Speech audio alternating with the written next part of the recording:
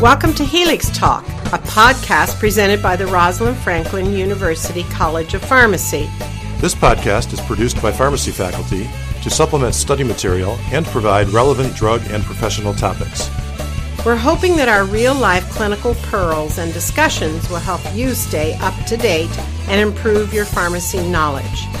This is an educational production, copyright Rosalind Franklin University of Medicine and Science. This podcast contains general information for educational purposes only. This is not professional advice and should not be used in lieu of obtaining advice from a qualified healthcare provider. And now, on to the show. Welcome to episode 18 of Helix Talk. I'm your co-host, Dr. Kane. I'm Dr. Schumann. I'm Dr. Cottreau. And I'm Dr. Patel. And today we actually have Dr. Cottreau as a special guest because we're talking about some of the most popular agents for HIV. So before we dive into the agents, I think it's important to first understand, what are some of the drug targets as it relates to how HIV infects within the body and how it replicates and kind of goes about its business. So Dr. Cottreau, can you kind of give us some concept of some of the popular drug targets as it relates to how HIV works and things like that? Sure. Overall, there are a few main targets. So HIV is actually a retrovirus. So it comes as RNA and needs to be converted to DNA. In order to do that, you need reverse transcriptase. And so reverse transcriptase is one of the big targets. So we have our nucleoside reverse transcriptase inhibitors. These basically act as false nucleosides or nucleotides and insert into the backbone for the RNA to be transferred into DNA. So what you're saying then is that when reverse transcriptase tries to do its job, we give drugs that make it so when it tries to make this DNA molecule that our human cells use, it kind of gets in the way and makes it not be able to replicate its own RNA into human-oriented DNA. Exactly. So there's early strand termination. Okay. Then there's non-nucleoside reverse transcriptase inhibitors that actually inhibit the reverse transcriptase. So they're interfering with that actually at that enzyme level. And that kind of makes sense in that we're targeting this thing that is not normal in humans. Mm-hmm. So as opposed to messing with human DNA or preventing some component of our immune system, we're targeting this thing that isn't normal, reverse transcriptase, that HIV happens to come along and bring with it. Exactly. Okay. And then are there any mechanisms that can come into place once the viral DNA has been produced? Yeah, so there are a few others. So there are integrase inhibitors, which is the newest class of antiretrovirals, and they actually block that viral DNA from being integrated into the host DNA. And then further down the line, there are protease inhibitors, and so protease is an enzyme that cleaves immature virion particles, and by that cleaving of those, it leads to a mature virion that's able to go out and infect cells. So protease inhibitors block that specific enzyme. So to kind of review, if we were to open up the envelope of an HIV molecule or an HIV virus, what we would find is RNA, we would find integrase, we would find reverse transcriptase, and we would find protease. And that's kind of all it comes with then, right? Exactly, yeah. So it comes with all those enzymes and just the host RNA. And as I remember from pharmacy school, we have a lot of kind of acronyms to describe some of these drug classes, like NNRTIs and NRTIs. Is that still pretty common in how these agents are described? Yeah, so we use those interchangeably. It's very rare that somebody says nucleoside reverse transcriptase inhibitor, so we always say NRTI. Non-nucleoside would be NNRTI. Protease inhibitor, we'll usually say that out.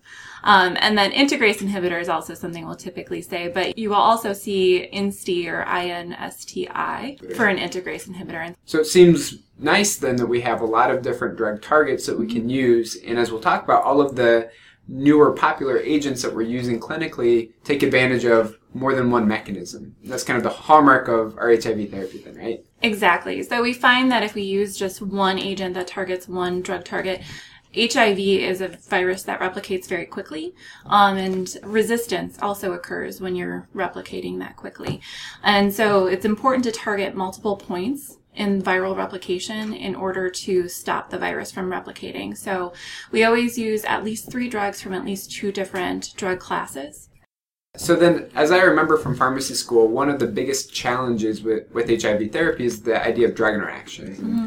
I know that sometimes we actually use drug interactions to our advantage, calling it something like a booster regimen, where you use an agent to prolong the half-life of the other HIV agents. Mm-hmm. I would assume that is probably a pretty big role of a pharmacist in a patient who's taking an HIV antiretroviral therapy, the idea of the drug interactions and things like that. Yeah, absolutely. Our HIV patients are living longer and longer, which means that they're on more and more drugs just as a regular aging population. So statins are a big area. Psych agents are another major player. So it's important that we keep those in mind going forward, specifically with the protease inhibitors and NRTIs, and then some with the integrase inhibitors. We see a lot of those. So then when we talk about all the complexities of multiple medications and interactions, I'm sure then that drug adherence plays a pretty important role in terms of not just with the other medications, but especially when it comes down to the antiretrovirals. Yeah, absolutely. So as I talked about resistance with HIV, it replicates very quickly. Adherence is one of the only modifiable risk factors that we have to decrease the development of resistance.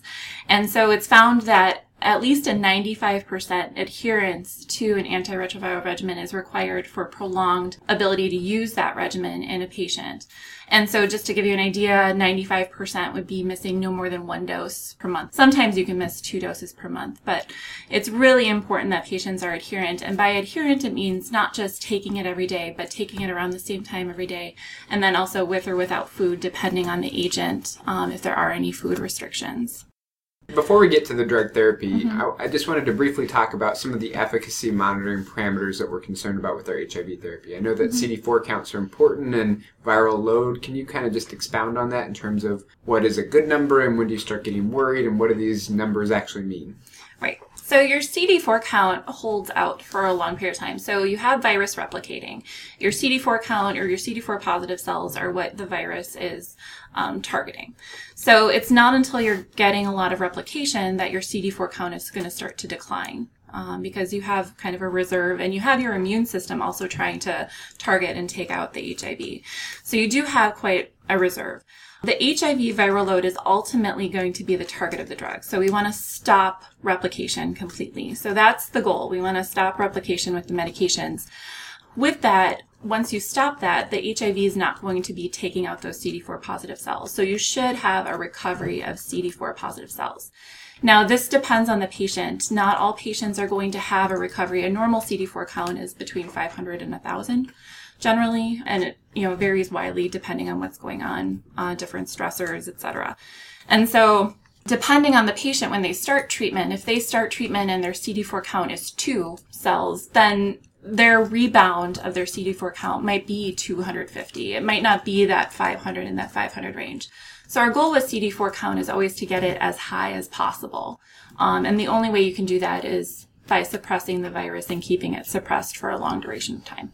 And just to be clear, when you say viral load, you want to stop all of it, that would mean that the viral load would be undetectably low then, correct? Exactly. There are a few different sensitivities in the tests, and so it depends on the institution and what their lower limit of detection is.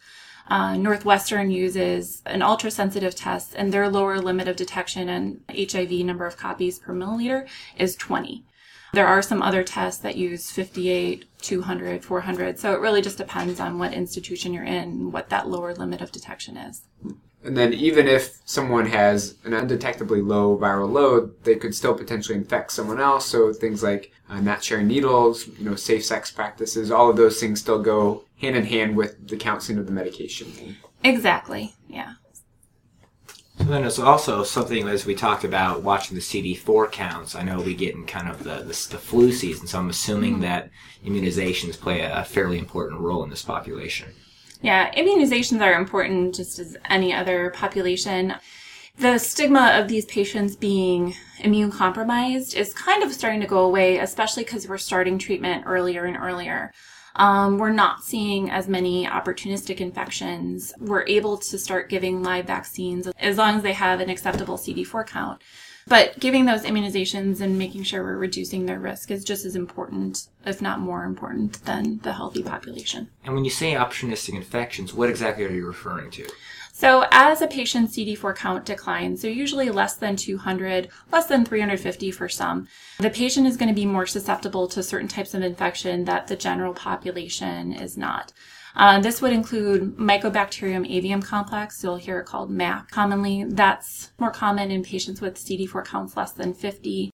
PCP or pneumocystis jirovecii pneumonia. I know it doesn't match up, PJP, some people will call it.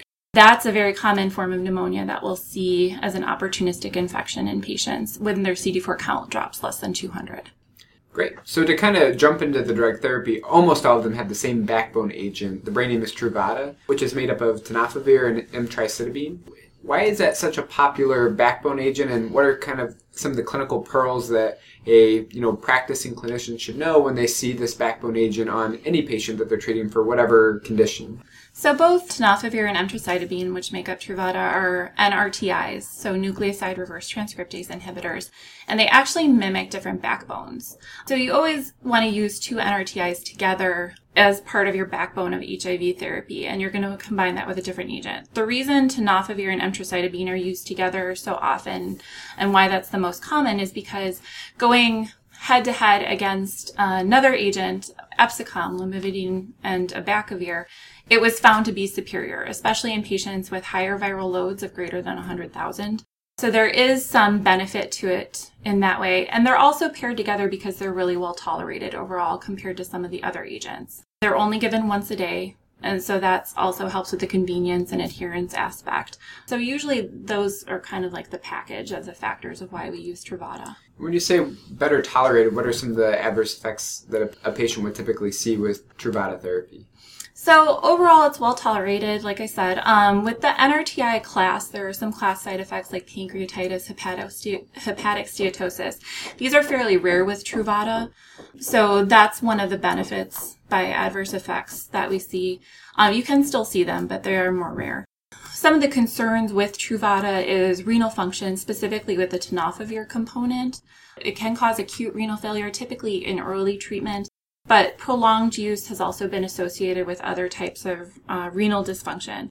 And so that's something that we often will stop this component in patients that are developing decline in their renal function over time. So I know you mentioned hepatic steatosis. Can you give the listeners kind of an idea of what is the risk of that, and what exactly is that, and is that something that a patient would know that they have, or is it a lab test that needs to be evaluated? The hepatic steatosis is it's fatty liver, basically. And so you would see an increase overall in the patient's transaminases, and then they would do other tests, either ultrasound. Sometimes they'll do biopsy, but it's fairly rare. The risk is very low, especially with tenofovir and emtricitabine. It's more common with some of the older agents, didanosine, zidovudine, stavudine. Those are much more common to cause this. And this hepatic steatosis, the mechanism behind it, and a lot of the other class effects like pancreatitis is actually a mitochondrial toxicity in the host cell. So it hurts and attacks our host mitochondria. And so typically this is something that develops over time. It's not something that happens really quick, but it's a chronic issue with the class. And I believe the other chronic issue with the class of medication and HIV medication in general is issues with lipid levels, correct? So I'm assuming when you see patients with HIV regimen on board, you have some sort of lipid regimen or controlling their cholesterol as well, correct? Yeah, typically with these agents, we don't see a lot of changes with lipids, specifically with the NRTIs. When you start to look at it closer, it is more of a protease inhibitor issue. Overall, it seems that patients with HIV are more likely to develop lipid issues, so making sure that we're controlling those is very important just in the population as a whole. A lot of what's looked at with the NRTIs and has come out with the lipid issues is more to be due to other factors than actually the NRTIs themselves. Other factors meaning chronic HIV infection, or other factors like being older or... So chronic HIV infection plays a big role. We still don't exactly know what that role is, but we do know that our HIV patients tend to develop heart disease and other chronic disease states either to a higher extent or much earlier than we would expect to see in the non-HIV infected population. So there is a role of HIV itself in, some of these lipid and cardiovascular issues. But then also as the patients live longer and are on therapy longer, they're more likely to develop. And then also depends what other concomitant antiretrovirals they're on. So I believe the next combination agent, the most common one that I've always seen also for the prevention of HIV or prophylaxis of HIV is Atripla, which is a combination of Truvada, as we discussed earlier, plus efavirenz. And I know this is an agent that always intrigues me because it was something that we learned in school that you want to take it at bedtime on an empty stomach. You kind of want to minimize some of the psychiatric ADRs. And we've occasionally seen this one come up as a concern in my practice, both in inpatient and outpatient mental health. So could you comment on some of maybe the specific concerns with this medication? Sure. So Atripla was kind of a revolution in HIV therapy in that it was the first one pill once a day regimen for HIV. And in the past, we've had a lot of regimens with really heavy pill burden that have led to poor adherence. So Atripla was the first one that combined the 2 NRTIs and then the 1 NNRTI efavirenz. So as Dr. Schumann said, it does need to be taken on an empty stomach. This is really important because high fat or any type of food actually causes an increase in concentration, and normally we think that's a good thing. But in this case, we don't need it for efficacy, and it just adds to the overall adverse effect profile. Most common adverse effects tend to be insomnia, sleep disturbance, and then also vivid dreams. Not necessarily nightmares, but just very vivid dreams. Like I had one patient that dreamt he ate a whole cake, remembered every single bite. And when he got up the next morning, he went to the sink and looked for the plate. So just really, really vivid dreams. This can also carry over. So obviously it has a lot of impact on psychiatric overall picture. And so patients that have an underlying history or have uncontrolled depression are more likely to see some of these adverse drug reactions, and it can cause suicidal ideation, anxiety, worsening of depression, and those are some of the more common ones that we'll see with our patients. So it's really important to look at your patient very closely and see if they do have a history of anxiety or depression and make sure that it's under control before this medication is started. And then we do have a lot of our patients with a history prior to starting Atripla, make sure that they're evaluated by a psychiatric health professional, and so that they have that professional care that they need. And then if there's any issues, to be very cautious and look for other options for treatment of the HIV. In patients that are having current psychiatric breakdown, if they're currently having suicidal ideation or uncontrolled anxiety, we caution people against using this agent, especially now since we do have other options that we'll be talking about. So Dr. Schumann, are there any non-HIV therapies that kind of have this similar adverse effect profile of very vivid dreams that come to mind in your practice? I immediately thought of varenicline or Chantix. So can I guess then that Atripla plus Chantix is probably not a very smart combination to try? Again, I would say that this would be one where you're strongly looking at the risk benefit, and as if you've eliminated a lot of other options, and then this is probably something that I assume would be closely followed by both infectious disease and psychiatry. Only then would you consider it on the table. Yeah, and we're very cautious in starting Chantix in anyone that's on these medications. Dr. Cottreau, would you be concerned about any other side effects such as a skin rash for patients who are taking Atripla? So rash is fairly common. About 25% of adults that start Atripla, specifically the efavirenz component, can develop rash. And that's a common class effect of the NNRTIs. You do need to be cautious with the rash because there have been cases of Stevens-Johnson syndrome or TENS. But overall, the rash is very benign. So as long as the patients don't have a blistering rash, you're not seeing any separation of the epidermis, if they don't have a fever, you can continue efavirenz during that rash period. It usually develops within the first 2 weeks of starting efavirenz and then goes away within about a month, anywhere from 2 weeks to a month after starting. You don't have to treat the rash, but you can give antihistamine creams, oral antihistamines, or corticosteroid creams to make the patient more comfortable. Sometimes that helps the rash go away faster, but not always. I think this is fascinating because anytime, if I was a retail pharmacist and someone called me and said, I just started a new drug and now I have a rash, by default, I'm going to tell them to stop the new drug that gave them the rash. But in this pretty specific circumstance, it sounds like not only is it kind of expected 1 out of 4 patients will have it, but we tell them to keep going and, maybe some symptomatic benefit from some of these antihistamine agents. But this is a pretty unique scenario where we're okay with the rash and we continue therapy despite the rash and it improves on its own. Kind of interesting. Yeah, it's a really important counseling point so that the patients don't automatically stop on their own because they might see a rash and decide to stop. And just talking about some of the issues earlier with resistance, adherence, it's important that patients know not to stop right away on their own and really give them those kind of points, blistering, fever, and discussing the importance of if you don't have those, it's okay to continue. Just call us and let us know. So to move on to the next agent, the brand name is Complera. And again, thinking about the cleverness of these brand names, we had Atripla, which was, 3 different agents with the word triple in it. Complera, kind of like a complete regimen, where this is Truvada, again, that same backbone, but now we have rilpivirine. So what is rilpivirine? Rilpivirine is also an NNRTI similar to efavirenz, so a non-nucleoside reverse transcriptase inhibitor. I call it efavirenz light. So similar to efavirenz, it does have a risk of depression, anxiety, but to a much less extent. They did have comparative trials that saw a much reduced risk of suicidal ideation, anxiety, depression with rilpivirine. Does it bring any other side effect, though? It does have some QT prolongation that you would be concerned about.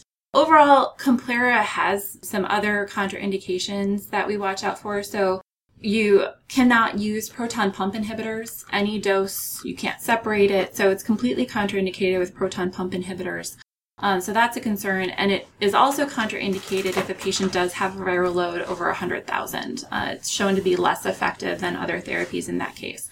Because of that, I would say it doesn't get used as commonly as some of the other once daily, one pill regimens.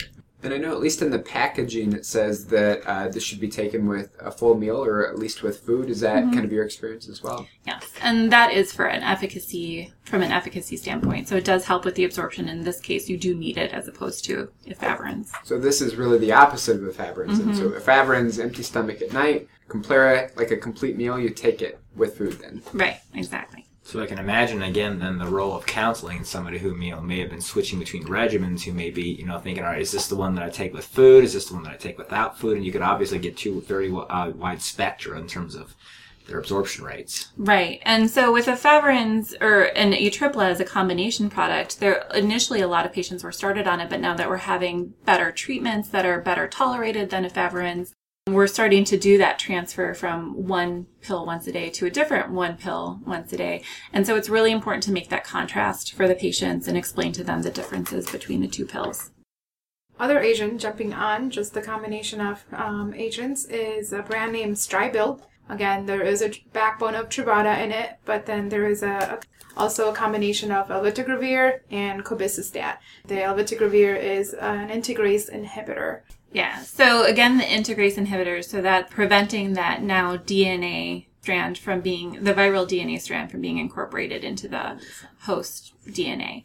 So overall, the integrase inhibitor class is pretty new, but it's very powerful and was really exciting for a lot of people. Overall, with the integrase inhibitors, they don't go through cytochrome P450 with the exception of elvitegravir. So elvitegravir is metabolized by cytochrome 3A4 or CYP3A4.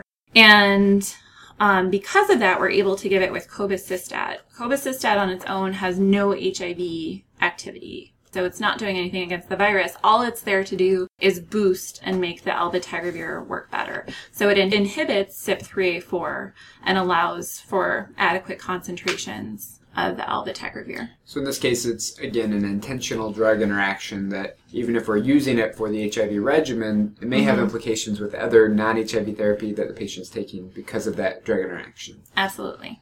So I would imagine then that because we don't have that NNRTR on board anymore, maybe our psych profile in terms of adverse effects would at least be different, if not better than. Yeah, overall, we don't see a lot of psychiatric effects with the elvitegravir and cobicistat.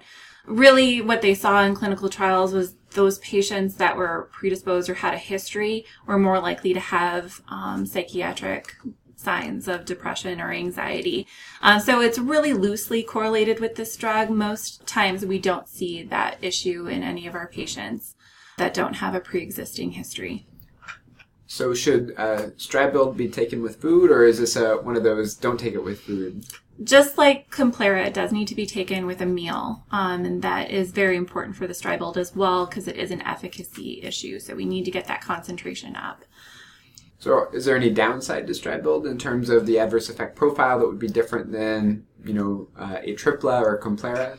Overall, Stribild's really well tolerated. We don't see a lot of issues with it. However, we do have, more GI effects than we'll see with efavirenz or rilpivirine.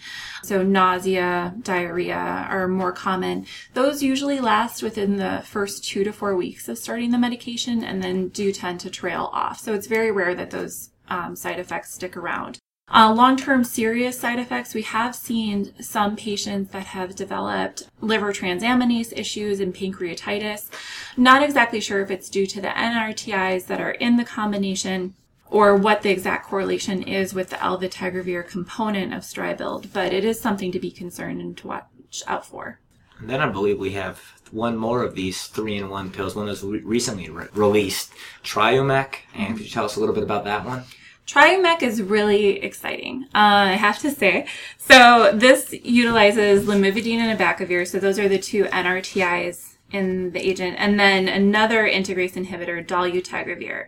Lamivudine and abacavir, as I mentioned earlier, they're probably not as good as Truvada as an NRTI background, just because they've been shown to be inferior to Truvada when you combine it with other agents, with the exception of when you give it with dolutegravir. In trials that studied this combination versus a Truvada-containing regimen, they saw this regimen performing just as well and was non-inferior to those agents. So it's very exciting. Dolutegravir is one of the newest integrase inhibitors, and it's a very potent agent. It is not renally eliminated, so it doesn't require adjustment, although there haven't been a lot of studies in patients with really severe renal dysfunction, so that you do have to use caution. And it's not metabolized through cytochrome P450. So it reduces greatly the risk of drug interactions. It is glucuronidated, so you do have to be careful giving it with things like rifampin that can increase glucuronidation. But overall, much fewer side effects, really well-tolerated drug, and gives us another option for those patients that might not be able to take Truvada because they had a history of developing renal dysfunction on tenofovir. So this seems like a pretty exciting agent. And again, it was just released a number of months ago. So have you seen this a lot in your clinic then?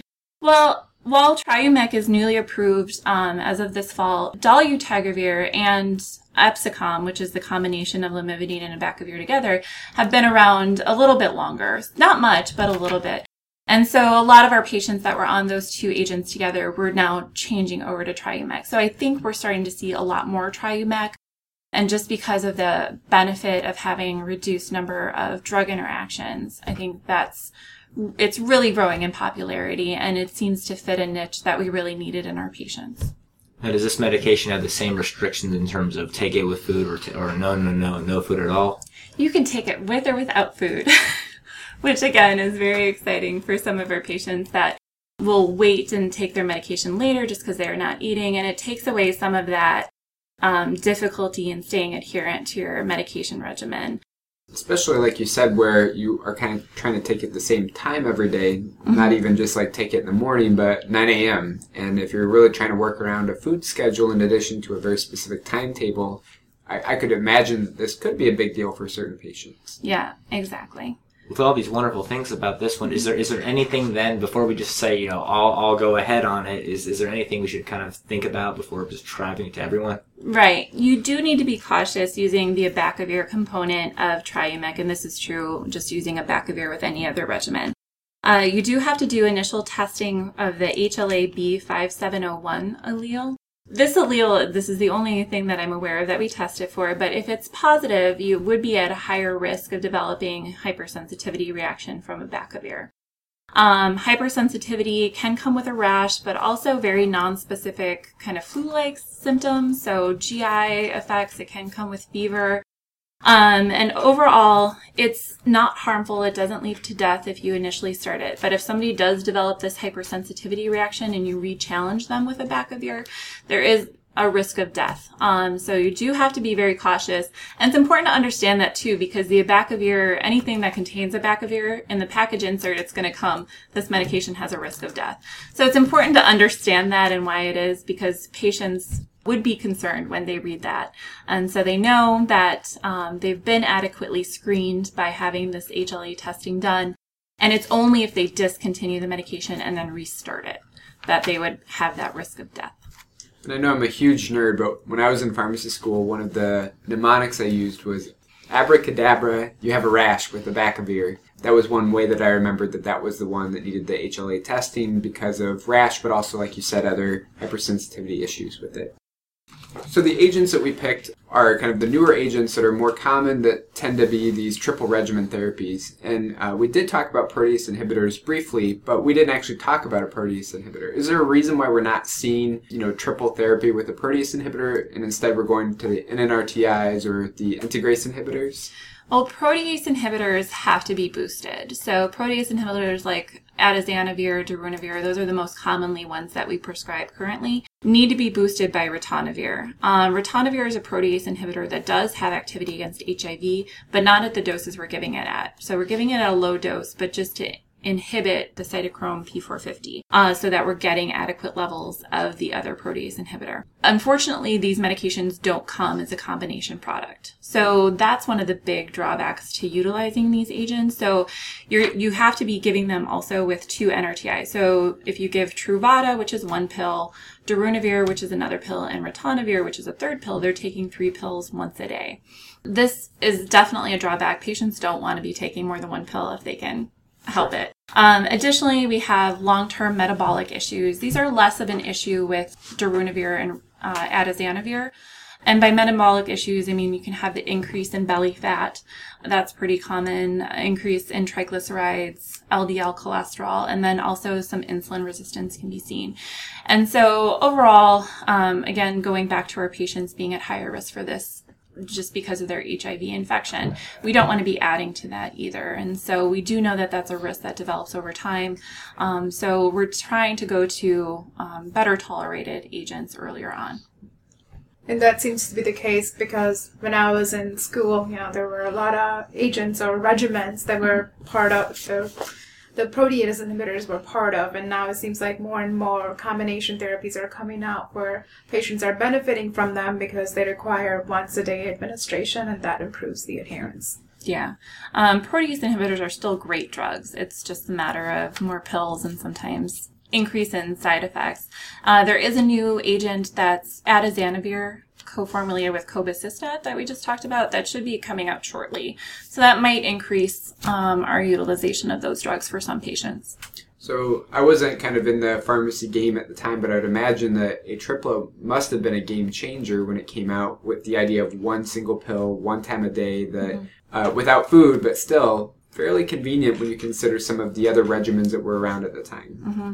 Yeah, now our patients get upset if they can't go on just 1 pill once a day. Even 2 pills once a day is difficult for them to come to terms with. So the 1 pill once a day is definitely preferred. And there is now data coming out that shows we have a decrease in resistance, probably due to an increase in adherence with these regimens.